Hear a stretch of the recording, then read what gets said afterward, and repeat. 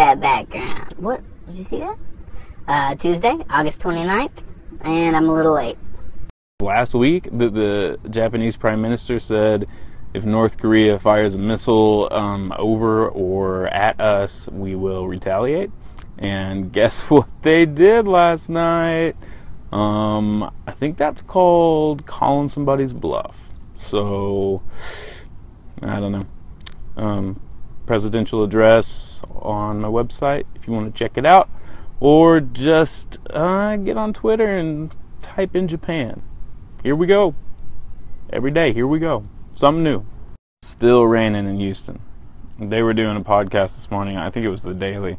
Talking to this lady who she was like, I don't think I'm going to leave, but all my neighbors are getting in boats, but I don't want to leave. And I called her like 2 hours later. She's like, well, the water's at my doorstep now, but I think I might still stay. Like, what if the boats stop coming, you know? Don't just go. Come on, you know? 2 more days of rain and you're sticking around and the water came in 2 hours up to your door. Speaking of podcasts, the other one, Up First by NPR, covers, I mean, that's basically all the news today, is hurricane and Korea. That sums it all up. Done. A levee did break down in Houston, and I think it was "get out now" was the words they used. So you can expect that to probably keep happening, but it definitely happened. And that was this morning. It's 3-4 hours later. I don't know where we're at on that. I've got a link up for, it's a pretty good, it's called Harvey and Pictures. It sort of takes you there if you haven't been following it on Snap and Twitter. Just really good photos. Check it out. Most of the stories really are about these people helping each other out. Like I said the other day, Texans are good people generally. So there's that. There's land sharks, or gators if you like to call them that, swimming around and floating piles of fire ants. And y'all, if you don't know what a fire ant feels like, oh man, on a pile of them, that's game over. There's this dude, Mattress Mac, down in Houston, just opened up his warehouses.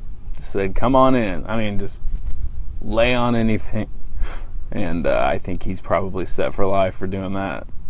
Meanwhile, this televangelist that had a church that used to be an NFL stadium, that big of a church, 17,000 people, and up until everybody started giving him a hard time about it, he wouldn't open it up. I don't know if he's probably going to say it was insurance, but all you got to do is bring Red Cross in and they cover you. We did that a million times in Katrina, so that ain't an excuse, buddy. And I tell you what, if you get if everybody online gives you a hard time and then you open it, you're still not off the hook. So, sorry, dude. And your smile ain't going to save you on that.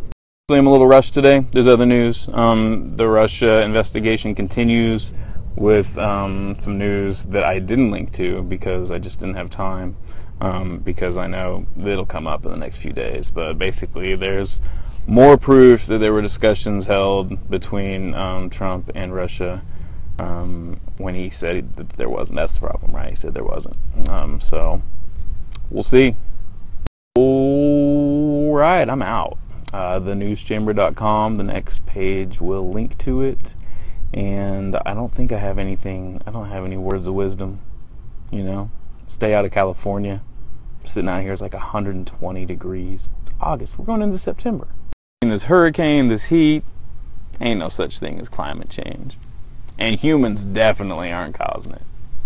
Right?